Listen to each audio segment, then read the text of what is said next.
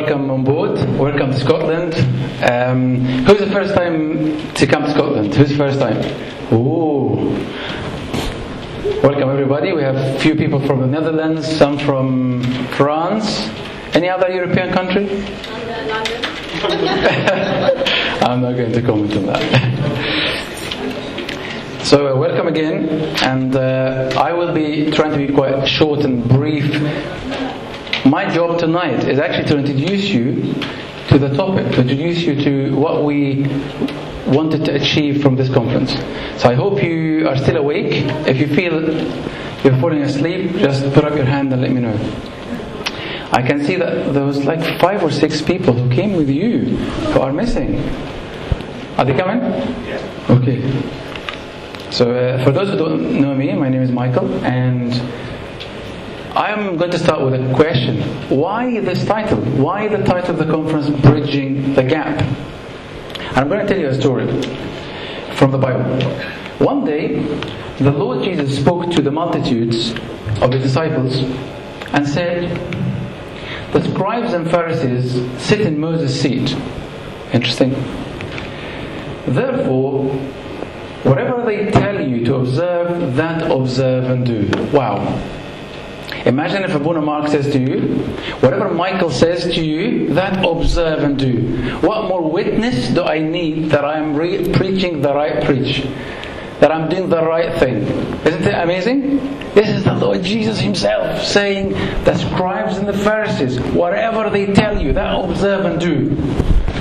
Making sense? Does anybody know the next verse? But do not do according to the works, for they say and do not do. Is there a gap? Massive gap. That's a massive gap. It abolishes every glory in the first sentence. So let's again imagine Abuna says to you, whatever Michael says to you, this is amazing, just follow that. But never do anything from what he does. What does that tell you about me? What does it say about me? Good thing or bad thing? Awful. No matter what teaching I teach, there's a big gap. It came as a surprise to me when I was reading. What? But do not do according to their deeds? Hence, it's our question in this conference. Is there actually a gap between what we believe in and the way we lead our lives? The question is there a gap between my belief and my behavior? Do I behave in the same way as I believe? That's our question. That's the gap that we meant in this conference. And we'll do our best to cover as much as possible. Is it making sense? Okay, nods? Alright. So, is there a gap in our lives? Put up your hand if you think, well, you know what? I think I have this gap. Put up your hand. Some yes, some wishy-washy, still thinking, okay, let's go more. What is that guy doing? Is there a gap? He's the first one to tell his patients, don't smoke. And he's smoking. His behavior doesn't really reflect what he believes in. By the way, the number of doctors who smoke fell down from the 70s. It was 25%, now it's about 5% in the UK, so it's not too bad. So give us an example of these gaps so I can actually see, do I actually have a gap like these scribes and Pharisees or not? Can you give us some examples? Oh, I gave you. First one, I believe in God's love. But a lot of times I behave in a way that reflects that I don't think He cares about me. A lot of times, my thinking and behavior reflects that I don't think He actually cares that much.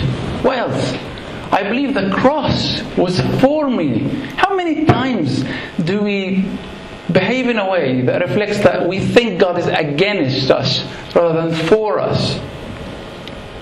Is it not a lot? So we all believe, if I ask you, who believes that the cross is for me? Oh yes, of course it was for me. A lot of the time, my behavior reflects that I think God is against me and trying to find faults in me, not on my side.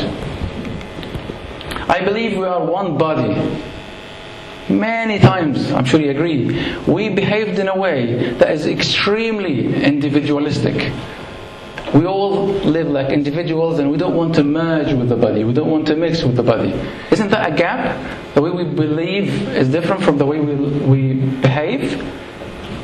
Who agrees? Who agrees with me? More examples? Another one. I believe that God is in full control. Do we not behave at times in a ways that we think, you know what, it's the circumstances. It's bad luck. It's people who are in control. I would like to be in control. So how can I believe that God is in full control and I'm still panicking and worrying a lot about who's controlling, kind of thing? Do you agree? Gap or no gap? No. Half of you are asleep already. Gap or no gap? Gap. By the way, in our psychotherapy world, having anything between you and the audience acts like a barrier. So I'm not impressed with this, but it makes me feel, well, there's something here. It's too formal. I'm not sure I can. Can I? Oh, I feel comfortable. Say again?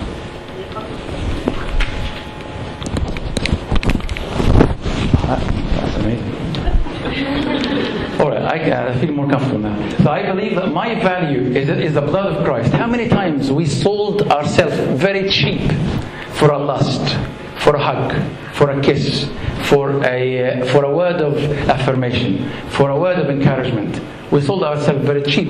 Yet we still believe that our value is the blood. Isn't that a gap? Well, I believe that without God I can't bear fruit. Well, how many times we've been sowing and sowing with our own hands and obviously reaping nothing, but we still do it, although my belief says I can't bear fruit without Christ.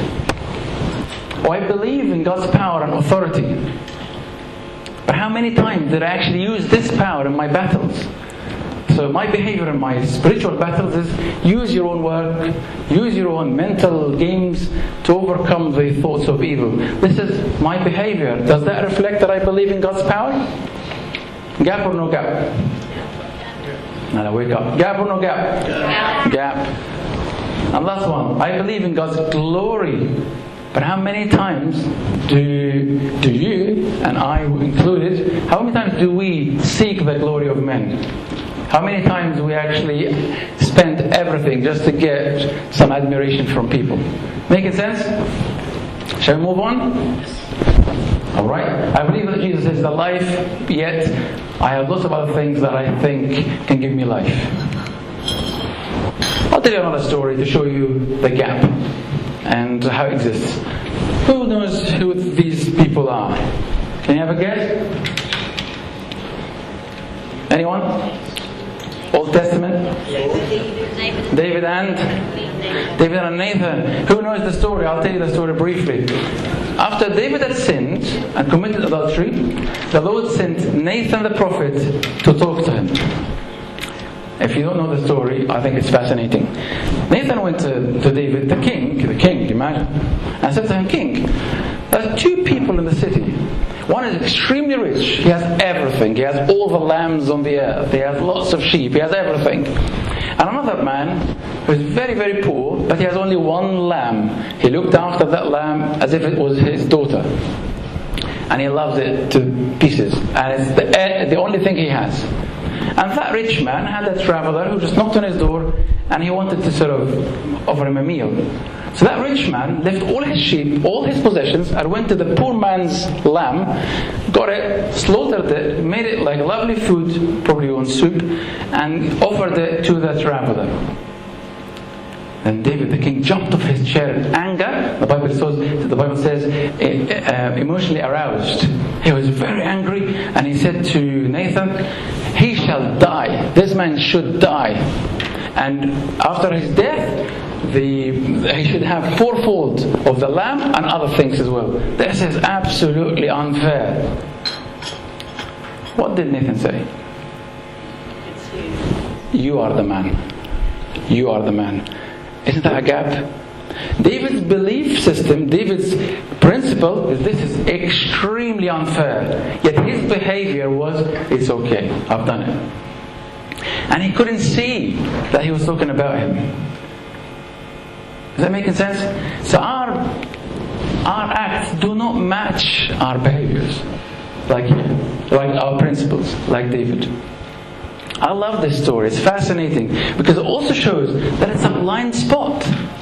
David didn't know, he couldn't see it. Although Nathan was telling him about the story and showing him the gap, but he couldn't see that he had such a massive gap.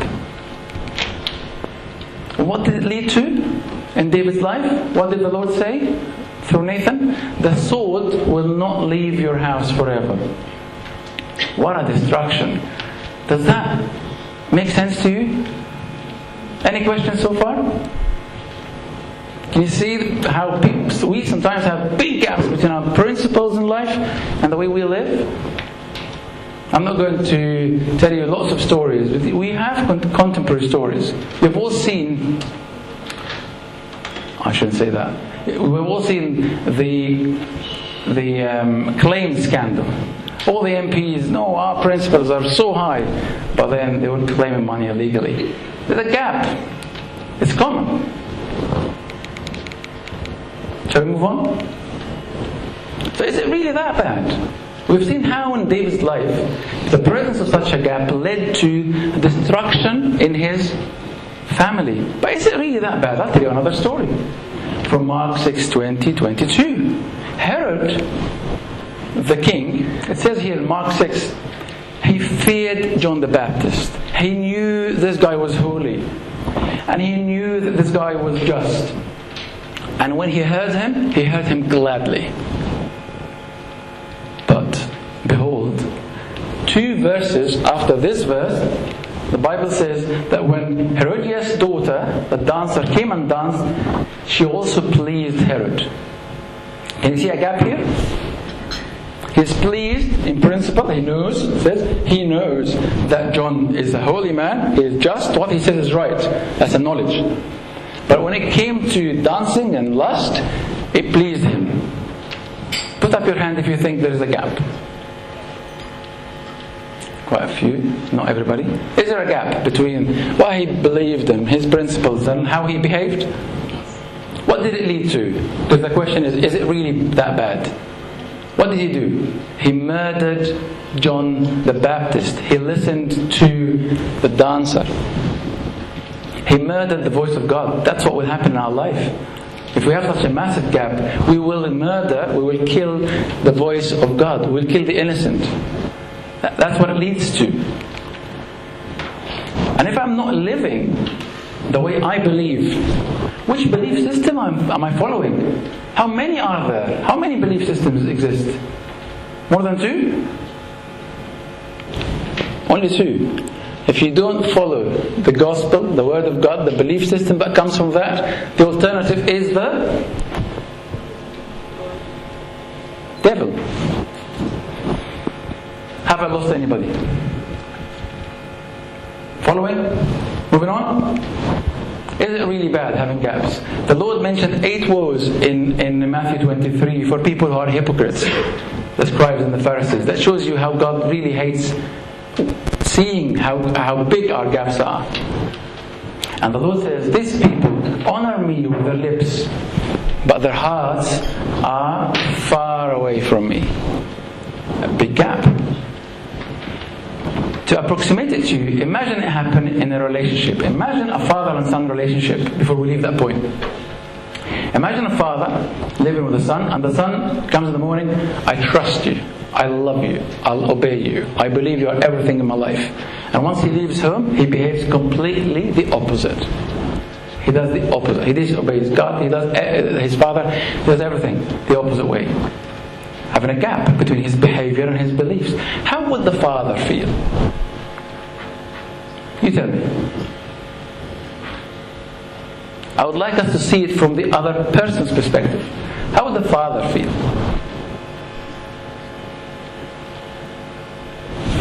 Betrayed. Betrayed. Very good word. Very good word. Betrayed. Why am I asking these questions? Because I would like you to see that having such gaps might seem easy. It's a gap in my life. Yeah. But actually, it's more than that. The impact on the other person is huge. As you rightly said, sorry, did I catch your name?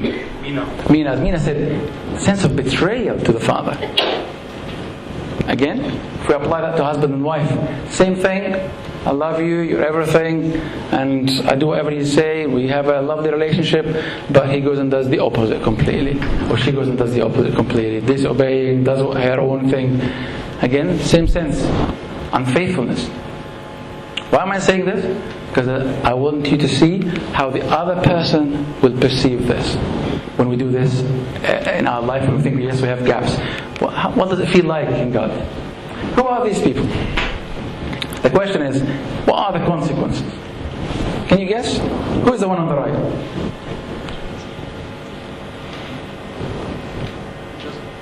Joseph. Yes, it's Joseph. And what did he do? He followed the principles that he had. He followed his beliefs in the absence of anyone around to check on him. So his behavior matched his beliefs. That's an amazing example of someone that his behavior matched his beliefs. And what was the outcome? He became the second man in all Egypt. And he is mentioned in so many chapters in the Bible. I want you to remember that. When your behavior matches your belief, something strong will happen in your life, like Joseph. The impact is great. It's not simple. It's not just having a nice life. It's more than that. Look at Joseph and what happened to him. Who's the other guy? Samson, yes. Samson. He did the opposite. He believed in the Lord of Israel, but his behavior with Delilah was the opposite. He behaved according to his own lust. There was a gap, and he ended up losing a lot. The loss was a lot. What am I trying to say here? Is that the consequence of having a gap and the consequence of not having a gap, they are big. They are big. Shall we move on? Put up your hand if you're following. Okay? Again, what's the consequence of having a gap? Of not having a gap. If I bridge that gap, if my heart is upright, I do whatever I believe in. I'll skim through the wise men, the Proverbs and Psalms. I'm not going to read all the verses, but I want you just to get the sense of it, of what the Lord says about a man who's upright, i.e. his behaviors match his principles. Let's go through them quickly. The upright will see God's face. The upright in heart will follow God's judgment. There is joy on the upright in heart. Obviously, because if your heart is matching your mind and your behavior is matching your principles and beliefs, then you'll be very joyous. Not just that. Your generation will be blessed.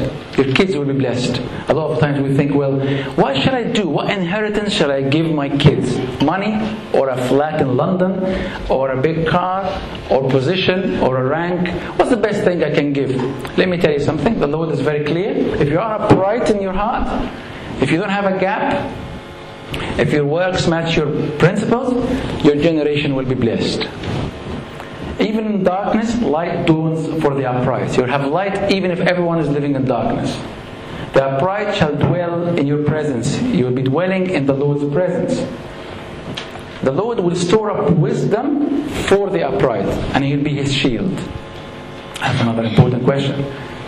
I was at work a few weeks ago, and then we have one person at work who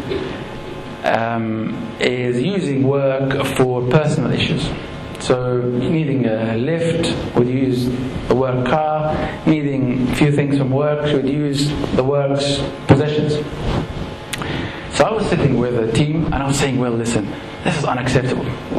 We need to sort out something. I mean, this is really going quite far, really. We need to do something about it. And then I hear my colleague saying, come on, let's not be so harsh on this person. We've all done it. I'm thinking, we've all done it? We've all done this? Is that your wisdom? Is that how to get the earthly wisdom? That we've all done it, but his wisdom was, we've all done it, but we've managed to do it properly. She's not doing it properly. I disagree. This is not the principle. If we don't do it, we'll be wiser. Because the Lord says He stores up wisdom for the upright in heart. And His secret counsel is with the upright. So He'll give you His secrets. Isn't it amazing? The integrity of the upright will guide them. You will be guided. You will not be left alone. One question that I had in mind a lot of the time. When we leave church and we go to work or to our friends or family, it's very hard to find a leg to stand. I want to know clearly what my principles are so I don't get mixed up. And I found that quite a struggle. You need to really know the Word of God so you're clear about your boundaries and your yeses and nos. But once you do that, you're very clear. But what I found here is that if you really want to do this, your integrity will guide you. The Lord will not leave you without guidance. I'll just skip these because we've gone through them. Again, the upright will flourish. The prayer of the upright is his delight to the Lord. So these verses tell us about the blessings that the upright in heart will have. Shadi. Who knows these people? Who is the one on the right hand? His father Bishoy Camel from Alexandria in Egypt. I'll tell you one story about him that shows how he followed his faith, his beliefs, and didn't behave in any other way.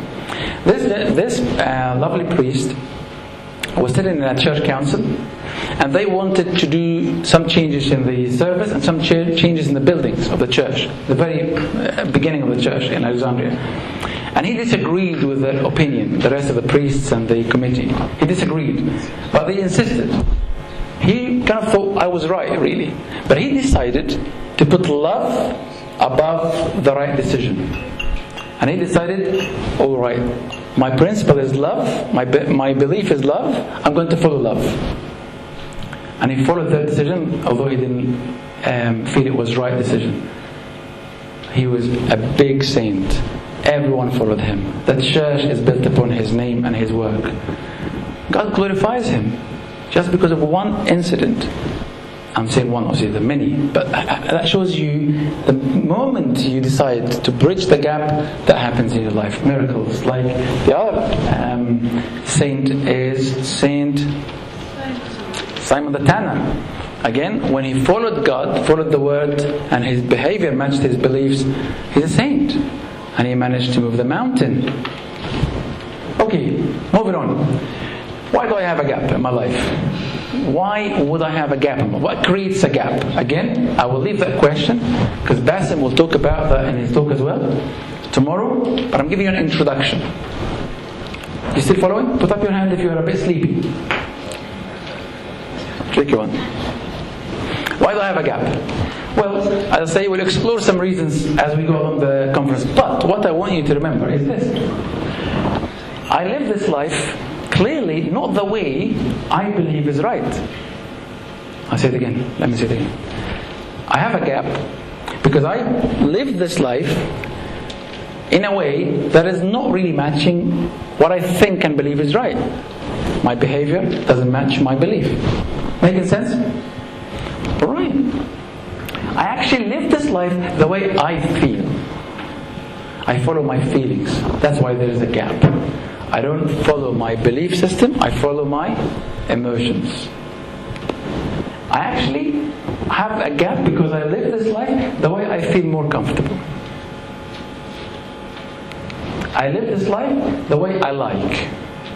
My principle in life, yes, if you ask my mind, it would tell you intellectually, no, you live this life according to the Word of God. But my behavior says the opposite. It says, I live this life the way I like, or the way I enjoy.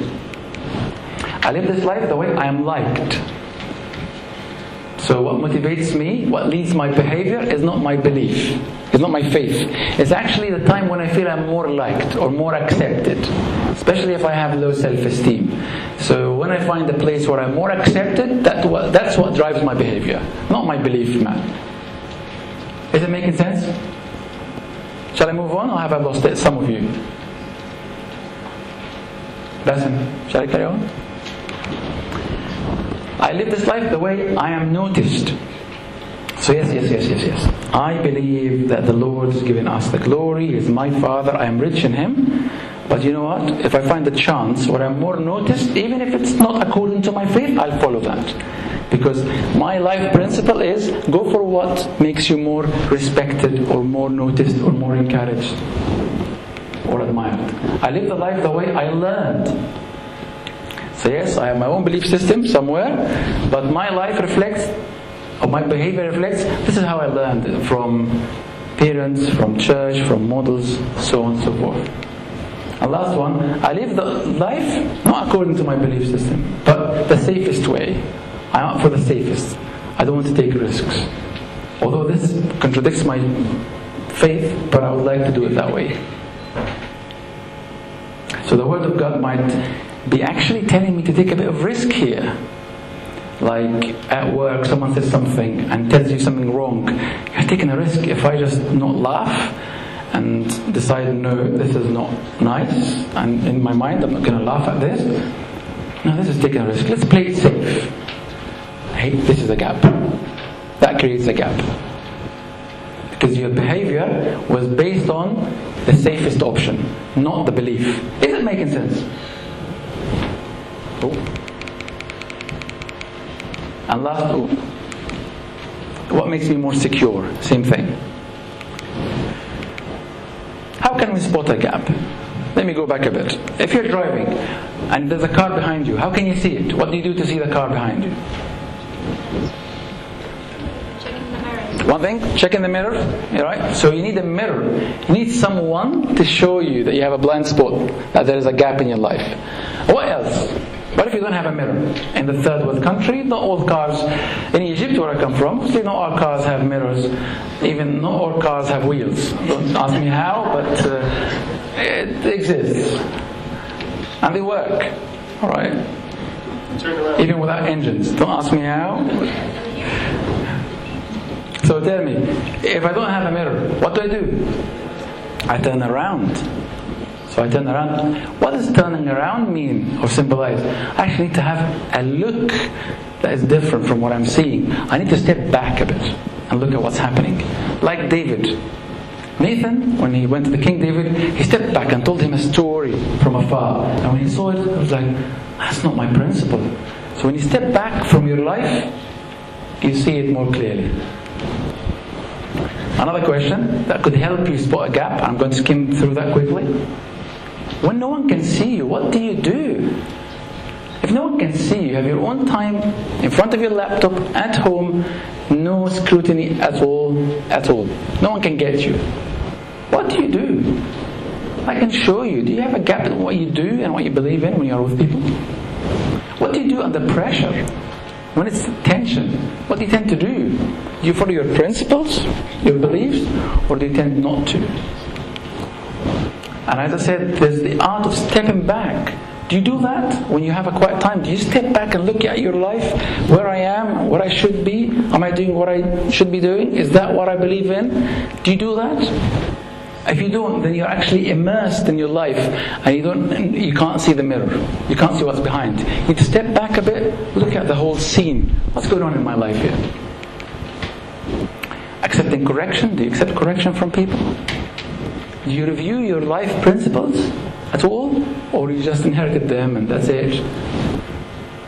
And last one, it's not just about techniques to spot a gap. There is the Word of God, which the Bible says about it, that is actually sharper than any two-edged sword.